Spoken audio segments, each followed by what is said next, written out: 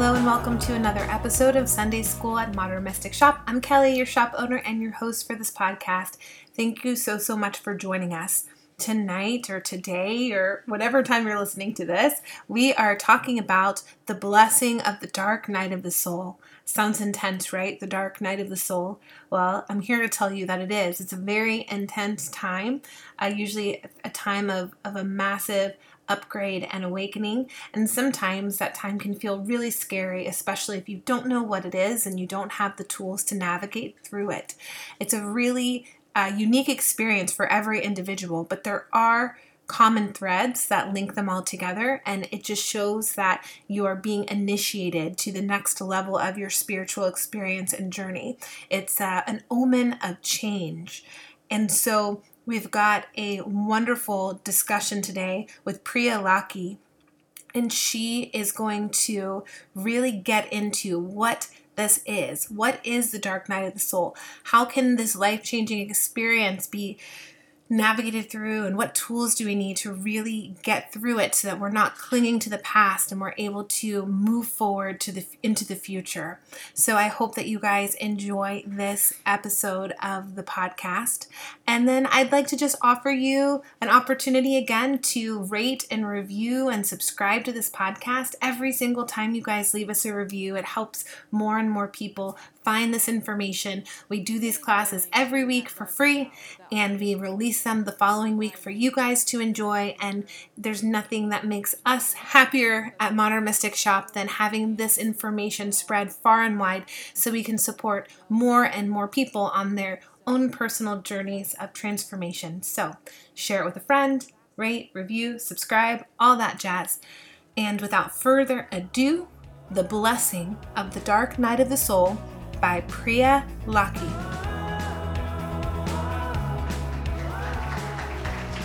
Hi. Thank you so much for having me here. I'm really excited to present on this topic. And so I've been told to put the microphone on my chin, so if it sounds a little funny, someone will have to let me know.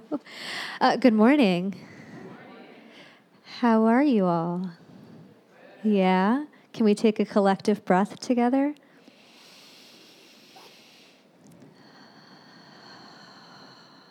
How about one more of those?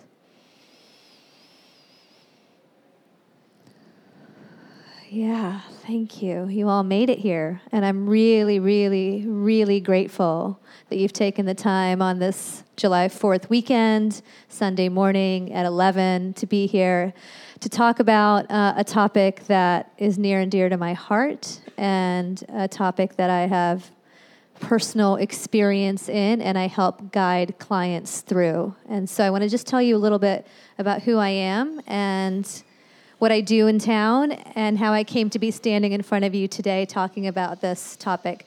Can you hear me in the back? Yeah, perfect.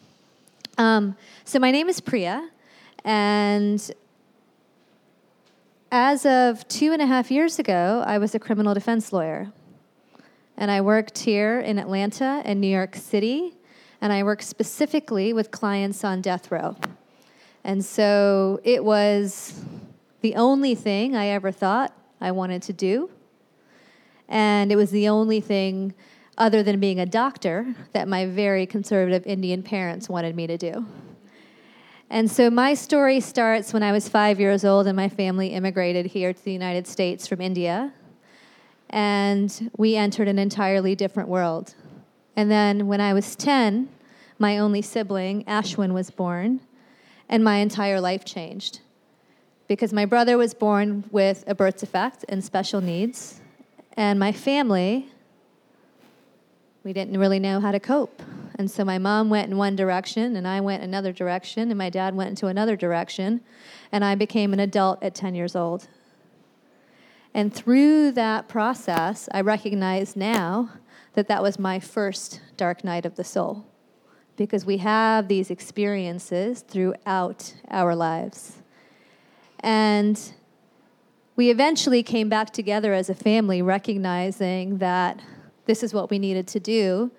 But in a very traditional Indian household that believes a lot in karma, we all believed karmically we had somehow created a huge turmoil in our life, not recognizing the blessing of what was to come. And long story short, my brother is great and happy and married and 2 beautiful kids, and I'm not married and no kids, so he's really fulfilling the family dream. And so that's great for me. But that was my intro into the dark night, and I just didn't know it at the time. Fast forward, I went to law school, and I did everything I was supposed to do. I got a degree, I got a job, I had a boyfriend, I had a house, and on the outside, everything seemed to go exactly as it should, and on the inside, I felt completely caged in and unfulfilled. But the thing was, I didn't know what to do about it because no one ever teaches you how to deal with the emotion of unrest, of churning, especially when society says, well, you have it all, and you should have it all, and you should be happy. And so I went through my legal career working hard and playing hard, right? And there's high-level transcendence, which is where I feel like I am now, through spirituality, through faith, through surrender. And there's low-level transcendence, which is through drinking too much and partying too much and moving around too much. And so I've tried both. And about 2.5 years ago, I want to tell you a little bit about my story and then get into the real meat of why we're here. I had a complete breakdown. My life, as I knew it, drastically changed. And it had to be so hard because I kept ignoring the signs along the way. Because I was supposed to be okay. I should have had all of it together. And 2.5 years ago, for 3 days straight, I couldn't get out of bed. I had hives all over my body. My client that I thought was innocent had just been executed the night before, and I thought, I don't know how I'm going to go on. And I really thought it was about my work and not about me. Turns out it was about both. As one life had been taken, I was willingly giving away my own life. And that was the realization that I came to in that moment. And finally, it felt like enough was enough. But here we go again. I didn't know what to do. So when someone would say to me, what do you want out of life and what's going to make you happy? I didn't actually have an answer. I had no idea how to answer what was actually going to make me happy. I could just simply tell you what I didn't want. And what I didn't want was the feeling I was experiencing at that time. And so that took a journey to India. I had an intuitive voice that came in. Again, I didn't know it was an intuition. 2.5 years ago, if you asked me if I believed in spirit, my answer would probably be no, because it didn't seem like spirit was working in my life in any way, shape, or form. Certainly not in a love and light way.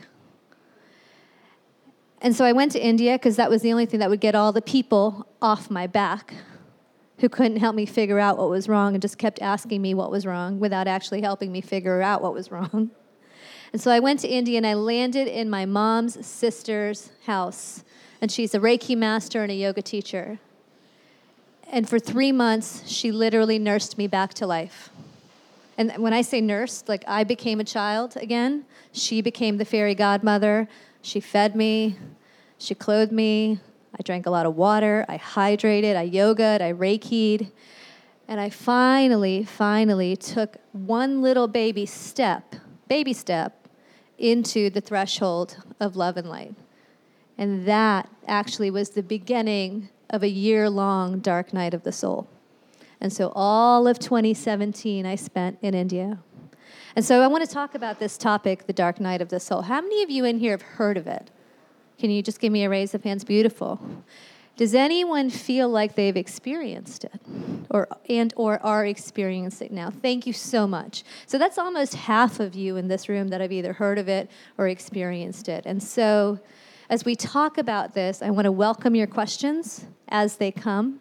If something is urging or burning inside of you, please ask it. And this is my truth. What I'm going to share is my truth. Feel free to reject all of it, right? Because this is the whole point. My truth doesn't necessarily have to be your truth. I'm simply giving you tools and tricks that I learned and messages that I received in the hopes that we could all share collectively. But again, feel free to accept or reject any of it. And so I want to start with what is the dark night of the soul. It is an initiation in its most fundamental background, an initiation crossing over a threshold, crossing over an understanding of who you are as a human and who you are in your divinity. And so as we talk about what that is, I want to remind you that it doesn't feel like a choice. You don't willingly choose to enter into this phase in your life. In fact, it's probably the opposite of a choice. You're almost forced in from the background with pressure. At least for me, that's what it was. And what I've realized now is that it happens multiple times in a life.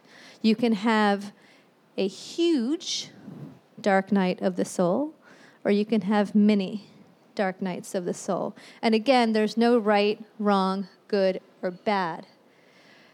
What actually becomes problematic is recognizing that it is only through the pain that we can get to the other side. And we are so programmed, especially in our Western society, to not go through the pain. And so the recognition that the pain in and of itself is the journey is part of what makes the dark night such a beautiful experience. And so I'm often asked, what is the difference between severe depression and the dark night of the soul? And so my answer to that is, in the dark night of the soul, you're asking yourself questions about purpose, about who am I and why am I here? Not necessarily why do I feel so bad, or what is this negative emotion, and what is, why does life feel like chaos? Of course, those questions will come. But the root of those questions come from who am I and why am I here? And so it's often about purpose in which the dark night arises. I also want to talk to you about the fact that I believe that there's the goddess. Yes. Mm-hmm.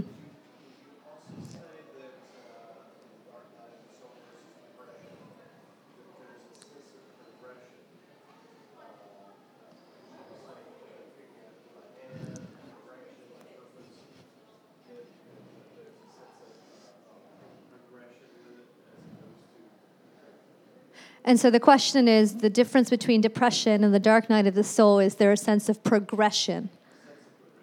And so by a sense of progression, do you mean forward movement, momentum? Working through things, figuring things out.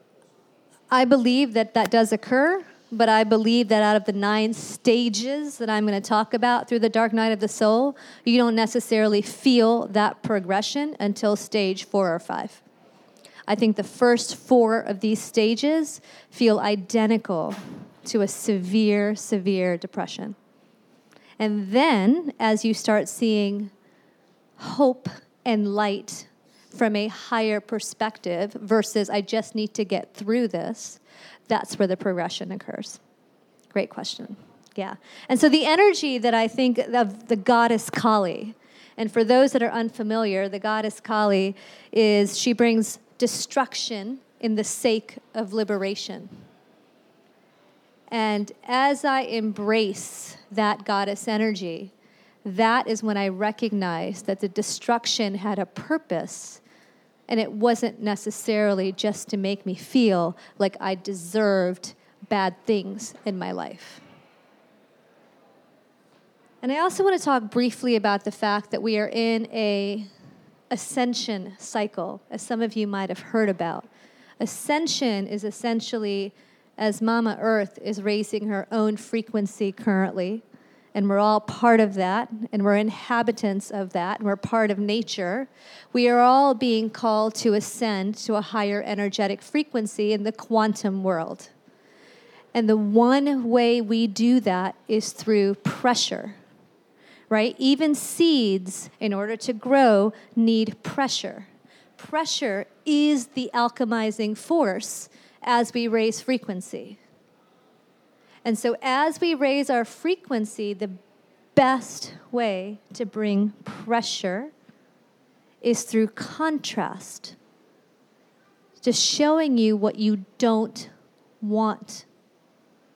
So contrast through the dark night of the soul, which many of you might be experiencing, is only going to increase in the current frequency of alchemy in which we're changing not only the Earth's vibration, but also our individual vibrations from what we would call the third dimension to the fifth dimension. So I just want you to know that if you're feeling a sense of urgency as we speak, that is part of the process. And so I ask you to embrace it and encourage it, as difficult as it may seem, because the urgency and the pressure is actually going to put us through breakthrough point and pop us out the other side. Because if we didn't have the pressure, most of us would actually just go back because it's easier. And so here are some signs that we're going through the dark night of the soul. You feel a deep sense of sadness, which often verges on despair. We can sometimes feel a deep sense of unworthiness, even though we know that we are love itself, and worth has nothing to do with whether we are lovable. But that sense of unworthiness adds more pressure. We have a constant feeling of being lost or condemned or overwhelmed or unheard and unseen. We possess a painful feeling of powerlessness and hopelessness. I found myself having zero willpower. I knew I should go to the gym. I didn't do it. I knew I should eat healthier. I didn't do it. I knew I should take a minute and actually try to process all of these emotions. I didn't do it. And part of it was that I couldn't do it, because doing was the exact opposite of being in the pain. Doing would just move me past it and numb it out. Again, I recognized all of this in hindsight, not when I was going through it.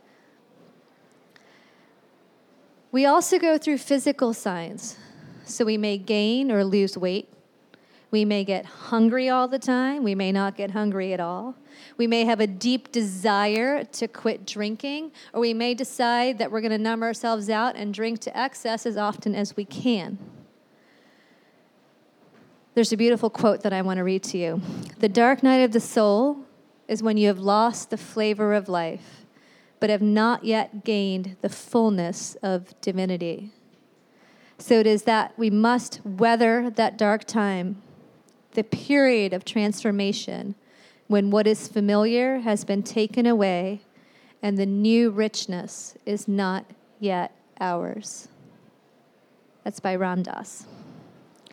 And so I wanted to talk to you briefly, too, about the fact that the dark night can take on many forms in childhood, in young adulthood, and then as we get older. So in childhood, it can show up as abuse, our parents divorcing, being bullied, being a child of someone with addictions, being a child with someone who feels hopeless and lost.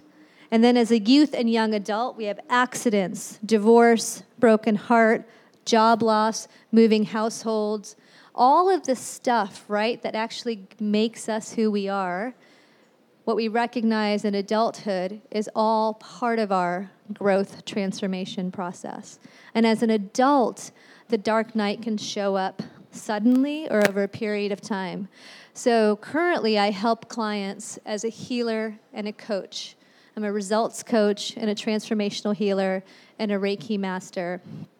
And I have seen an influx of clients coming in. mostly highly successful humans on the outside, but on the inside have zero desire to be who they are. And it's in complete conflict. And so it's impacting their relationships, it's impacting their parenting, it's impacting whether they want to be on this planet or not. Some clients are coming in having a deep sense of wanting to go home, feeling like Earth is not their planet, not understanding the chaos, and it's literally permeating every electron and molecule of their body, both energetically and physically and mentally. Or I have other clients who come in and say, I don't know why, but I just quit my job of 10 years, and I have no idea what I'm going to do. But all I know is I can't do that one other day. So it's happening gradually or suddenly, but both processes are the same. It's a deep awakening into purpose and power, empowerment within themselves. So I want to talk to you about what I think are the 8 stages of the dark night. Because of the prior lawyer brain, part of me is logical, and so I like linear thinking. So I want to give you some stages and some steps that you can fundamentally work through. But before I get started, are there any other questions? Yes, sir. I know I'm going backward. Yeah, no problem.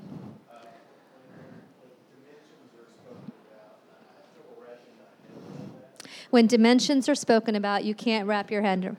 Yes, sir. What is the 5th dimension? A dimension is not a physical place. There is some controversy about whether there are 9 dimensions or 12 dimensions or 14 dimensions in our particular universe. And I'm not going to go too off topic because that's a whole different Sunday school. But a dimension is a frequency, and in which a different frequency exists, we exist differently. And so the 5th dimension is known as the dimension of unity consciousness, in which we go from individualized humans into a unified humanity, working from our heart chakra versus our root, solar plexus, and sacral chakras. And so it's a frequency band. We join together. That is the goal of transcending, of moving beyond the 3rd dimension into the 5th dimension. Yeah, absolutely. And so there are many people amongst us living in the 3rd dimension. There's some of us living in the 4th dimension, and there's some of us still in the 3rd dimension, and everyone's at the right place at the right time. Absolutely. All right, so the first stage, I called it the crash, because I couldn't figure out any other word to describe it. And so, like I said, my crash came when I couldn't get out of bed for 3 days. And let me tell you what happens, right? The universe starts to throw you a feather when it wants you to change. Then it becomes a grain of sand. Then it becomes a stone. Then maybe it's like a baseball.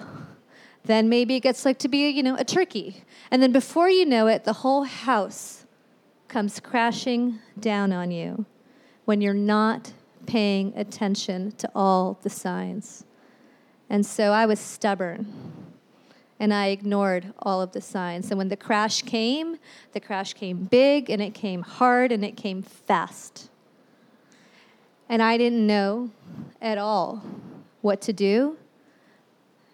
And for the first time in my life, I questioned whether I wanted to exist. I questioned whether it was worth the effort.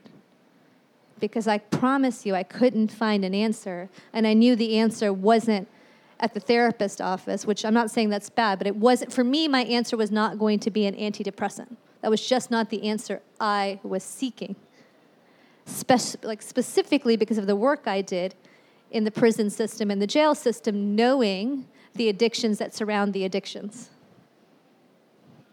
And so when the crash came, I didn't pray because I didn't know who to pray to. I didn't eat because I didn't know what to eat.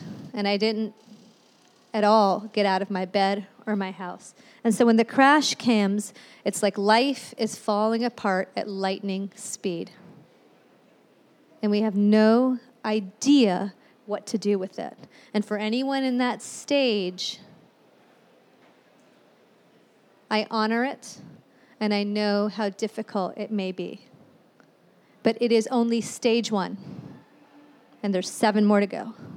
And at the end of those 7, the rainbows and butterflies are beautiful. And it's different for each of us, right? And so stage 2 that I want to talk about, it's called falling into the unknown.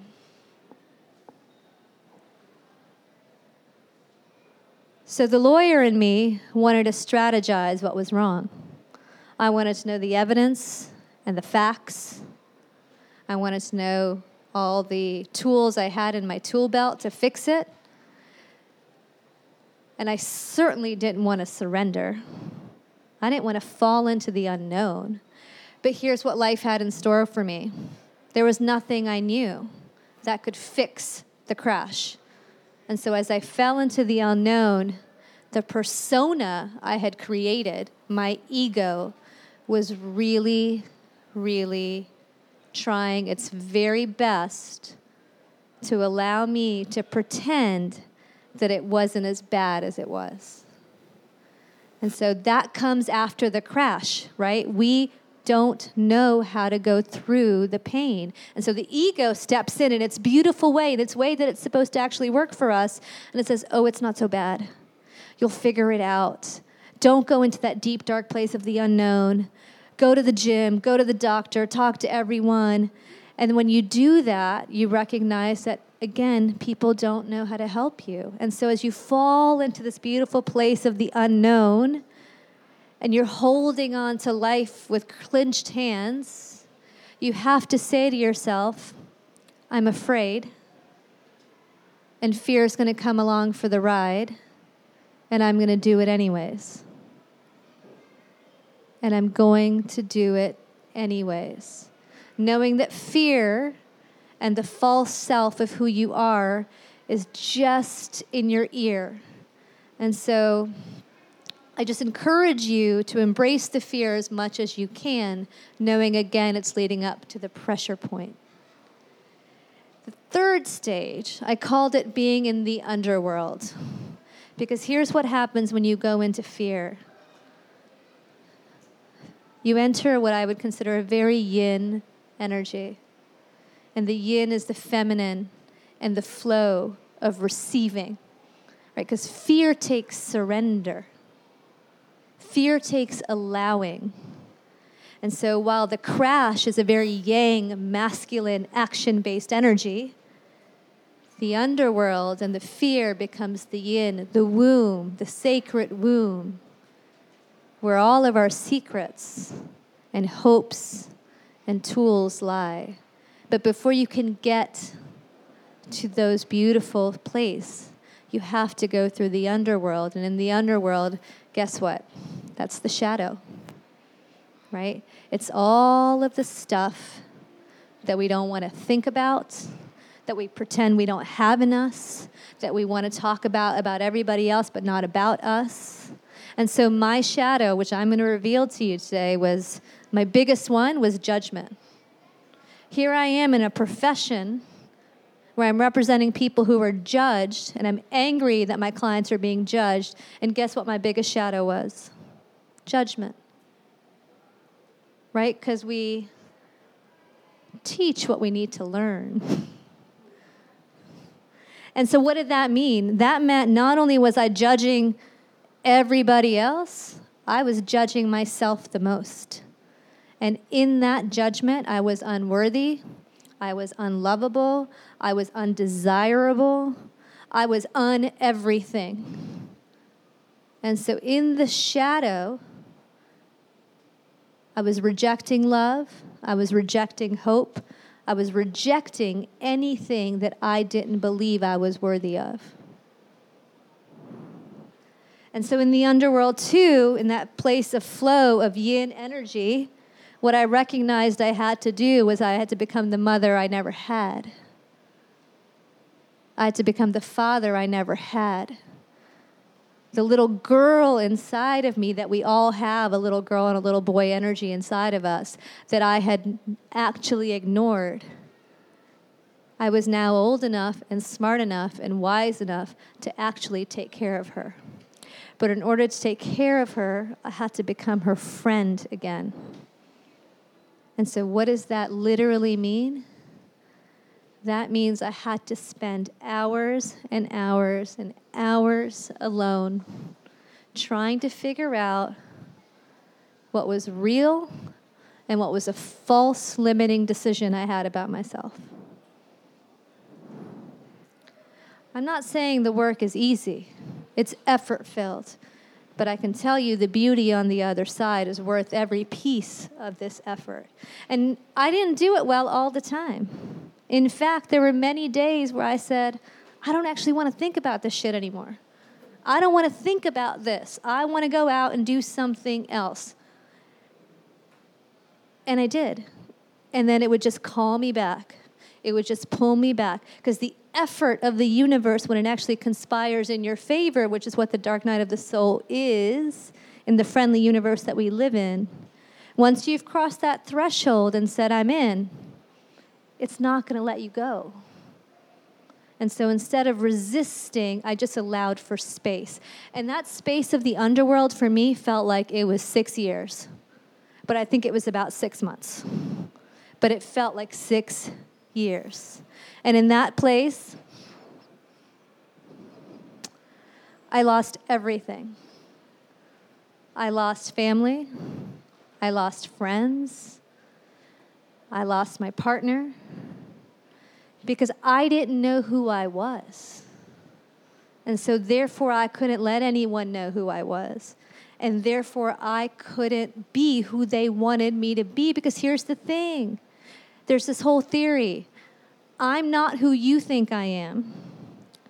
I'm not who you think I think you are. I am who I think you think I am. Does that make sense? Should I repeat that?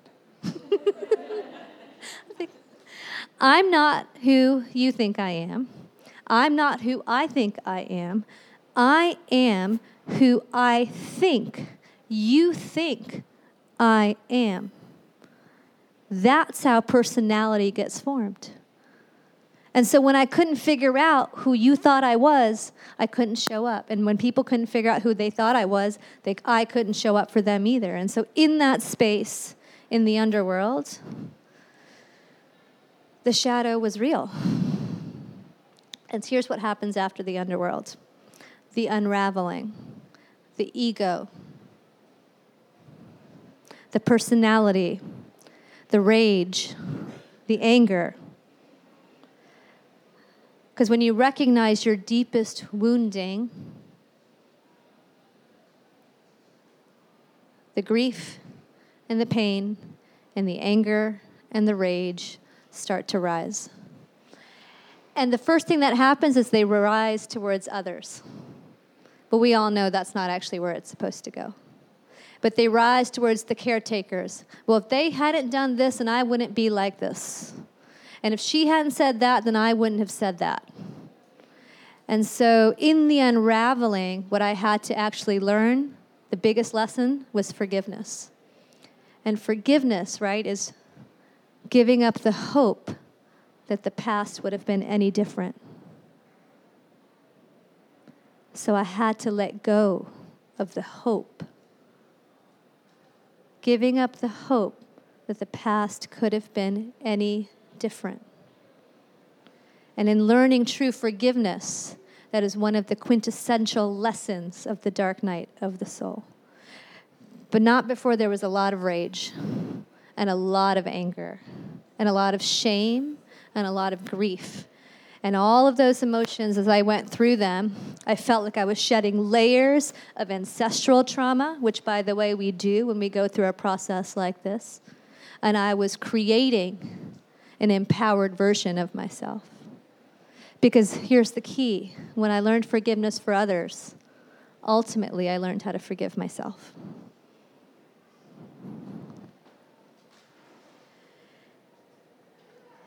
And now we're getting to a little bit of light, right? We've gone through all of these layers of what I would call lower density, heavy anchors of emotions that cause energetic blocks.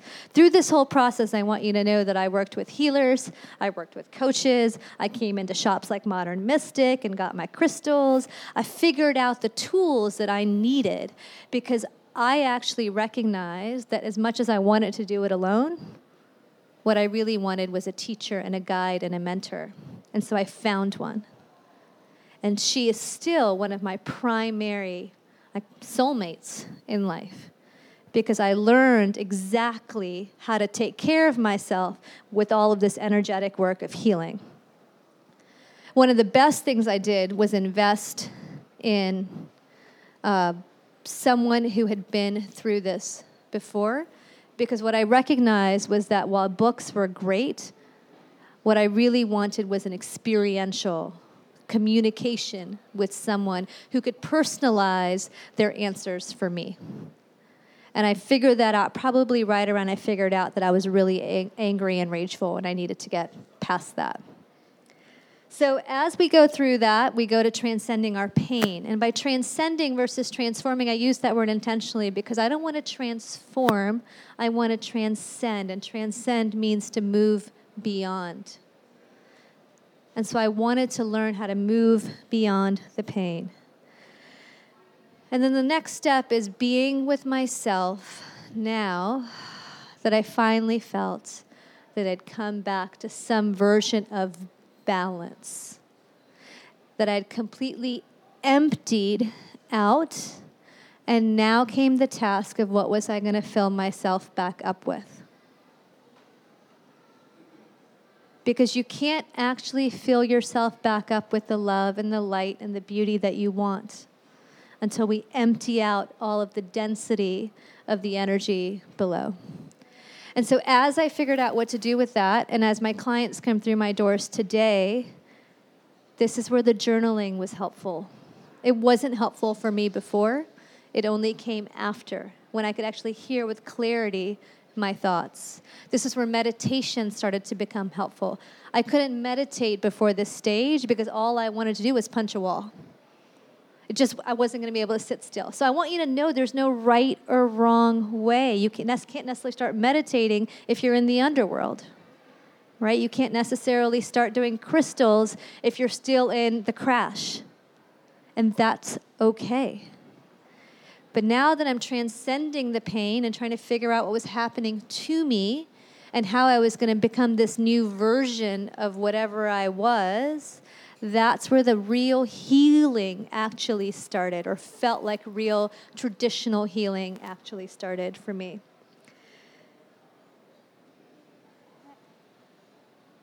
I'll tell you, it was at that point, too, where I decided it was time to fall in love with myself. Because I didn't recognize the person I was waiting for the entire time was me. I was looking for a man, I was looking for a parent, I was looking for a friend, I was looking for a job, I was looking for a house, I was looking all around me. And it's only then, when I transcended the pain, that I was fully in awareness that I was the one I had been waiting for. And so I took myself out on dates. I nourished myself by cooking food. I started swimming lessons. I started dance lessons. I started filling myself with the energy of the life I knew in the quantum field of possibility, right? So here's how it works. We have these waves of possibility up here in what we call the quantum field. And all of us are trying to bring them down into what we call particles of reality. But the only way the waves can turn into particles of reality is if my frequency matches the frequency of the emotion up in the quantum field. And so finally I was like, I'm getting it. I'm getting it. So if I want happy, guess what? I have to be happy. because like attracts like, and that's just physics. So then the dates and the nourishment and the laughter and the joy and the apologizing to my friends that I had neglected, helping them understand where I'd been. And finally, in that, I was able to, what we do in the Divine Feminine Mystery Schools is what we call the practice of empty presence, which is where you sit and you cultivate a presence after you empty your body in meditation. And instead of doing a guided meditation, you become space.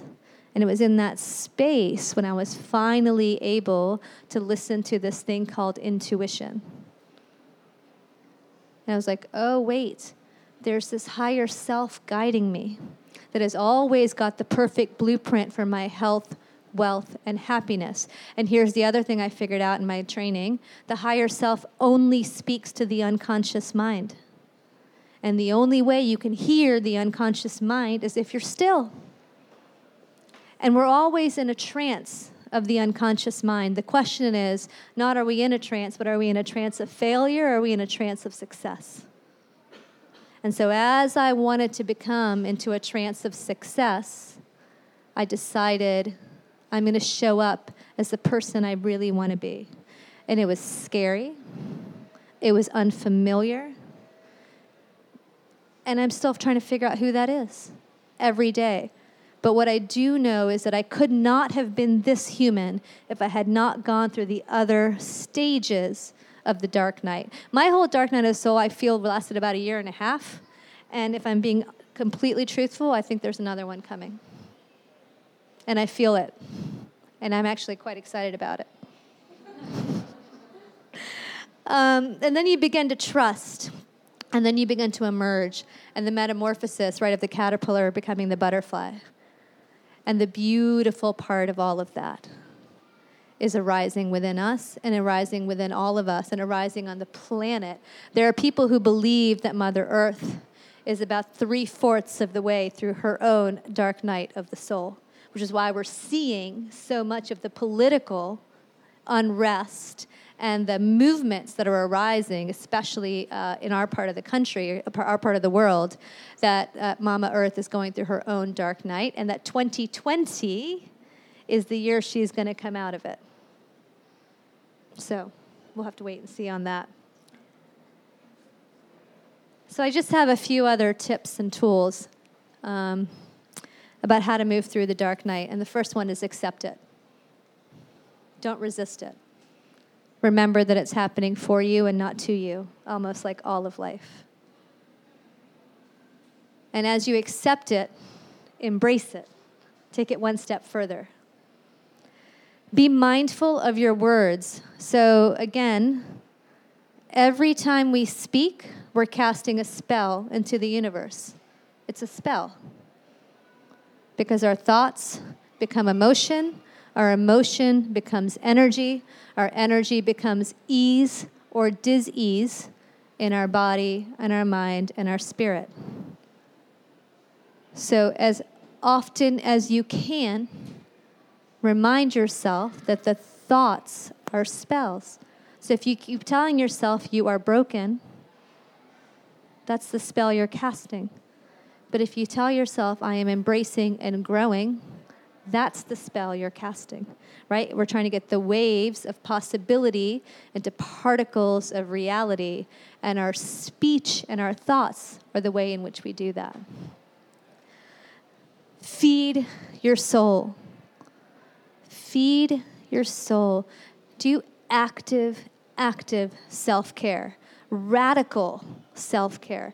I don't mean a manicure, pedicure. That's fantastic. But I mean like radical self-care. Look at yourself in the mirror and tell yourself you love yourself. Even in the darkest of times. Even when you don't want to do it. The inner work is powerful. And I recognized somewhere along the way that I wanted to watch for signs. People kept telling me, what's the universe telling you? And I couldn't figure out how the universe was talking to me. So here's what I did figure out. The universe always speaks to us in a language we understand. And so for me, I'm a type A person on this side and a very flowy person on this side. And so what that meant was if I walk into a coffee shop and my energy is drawn towards, let's say, a mother and a daughter somewhere in the corner, then my job was to pay attention. Because I recognized that my energy would not be magnetized towards some random people unless there was something for me to learn. And so when I walked into the coffee shop, I would ask myself, and I still do this every day, okay, is that mother and daughter interaction something that needs healing within me? Or is it something that I want in my life? What is the universe trying to tell me by drawing my attention to this sign? So remember, every interaction, every moment, if we wanted to, can be a metaphor. The universe is constantly speaking to us in metaphors. So watch for the signs no matter where on the stage that you are. There is no roadmap. It's time to trust your instincts. There's absolutely no right or wrong way to do this. And there's absolutely no single person on the planet or in the universe that is going to have an experience identical to yours. And so while it's really beautiful to communicate, a big part of the dark night is learning to trust our own intuition and our own instincts. Find a spiritual teacher or mentor. And then the last one that I can tell you that I work on a daily basis is surrender. And so what does active surrender mean? That means knowing that even in the last moment of the last day, you will be taken care of. Even in the last moment of the last day, you will be taken care of. And surrender is a primary spiritual concept that the dark night of the soul is trying to teach us. Yes, sir.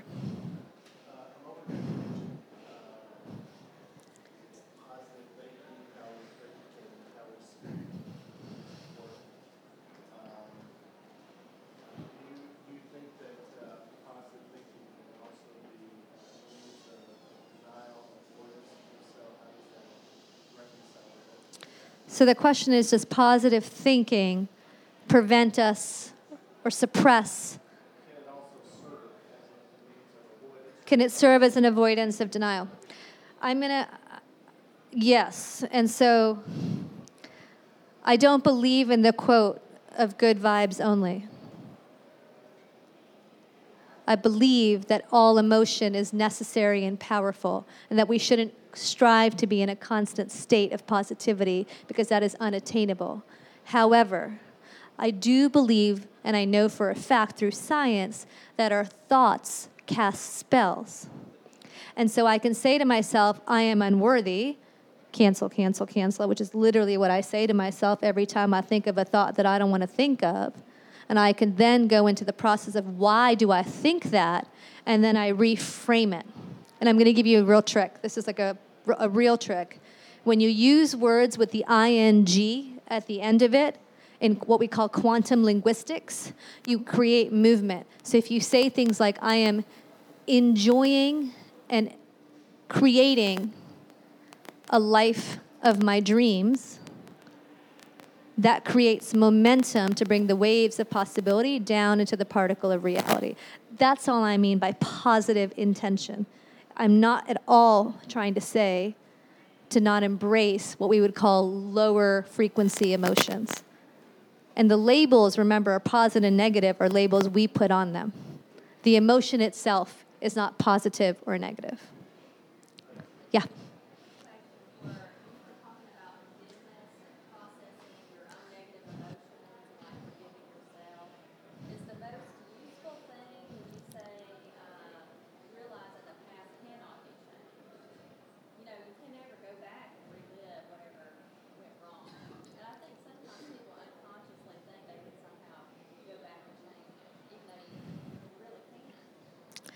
So the question is forgiveness recognizing that you cannot change the past? So I'll take it one step further. In Eastern philosophy, so I was raised Hindu, in Eastern philosophy, the belief is not only is the past not going to be changed, the past can't be changed because you co-created it. You asked for everything that happened in your past. Your soul and the blueprint of your soul that was created before you ever incarnated on planet Earth set up every lesson beautifully for you. And so not only can you not change it, you actually don't want to change it because it is the beautiful co-creation that brings you here today. And I think that's for me, that's been a real gift of having a very deep roots in Eastern spirituality, is knowing that I am the creator in every situation, whether I like that situation or not. Does that help? Yeah. Yeah. In the beginning, you were talking about urgency being part of the process and part of feeling that pressure. What would be the difference between feeling the urgency and desperation? So the question is, what is the difference between feeling your urgency and desperation? You don't want to give out that desperate energy. That's part of the manifestation.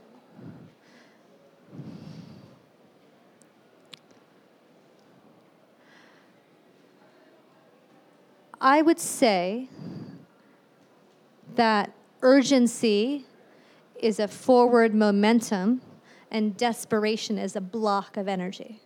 It would block from receiving what you want to receive. And as you move forward, you probably will feel both desperation and urgency. But if you can switch the desperation to a momentum, then it can actually be part of the pressure point that moves you forward into progression. So going back into the creating. Right, you always, I never ever don't want to honor every feeling that's arising. I oftentimes wonder though, am I putting the right label on whatever the feeling is? Or is it irrelevant, the label I put on it? Is it more important that I feel it, embrace it, work through it, and move beyond it? Right? Because sometimes I wonder if the label I put on it makes the experience harder than it needs to be. And so I have a teacher who says emotions should be like screen doors. They just sort of flow in and out through you. And if you have a full brick door, that's the problem. Not the emotion itself, but the filter through which the emotion goes. Yeah. Okay. Any other questions? Yes, sir. I feel reluctant to ask this question, but when you say that we made our choices prior to this life,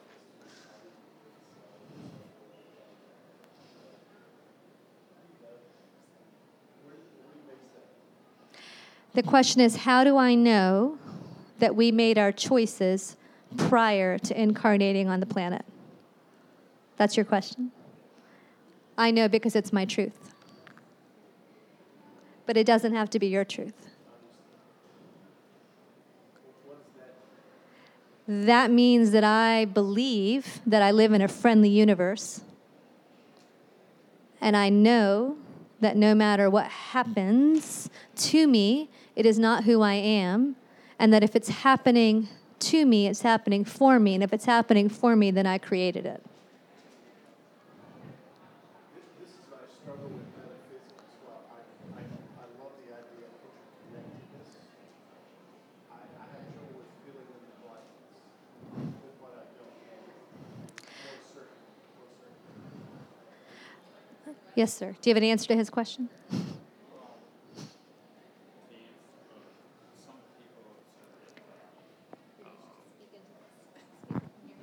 Some people have said that when you experience something, they're mileposts. You say, I've been here before, but you haven't. It's a milepost to let you know that you're on the right path. So that would support that you made a decision to accept things before you came here. those mile points that you say, when you see them. Deja vu. Thank you. The word is deja vu. I've been here, and the reason it becomes significant to you is at the point that you say deja vu, it's always peace. You feel a moment, an instant of peace, and that is when at the end of your life, in the very last moment, you feel that peace, that there's something for you. It is the same kind of peace. You are going to a further stage, transcending. So what he's saying is he sees that as an assertion that his life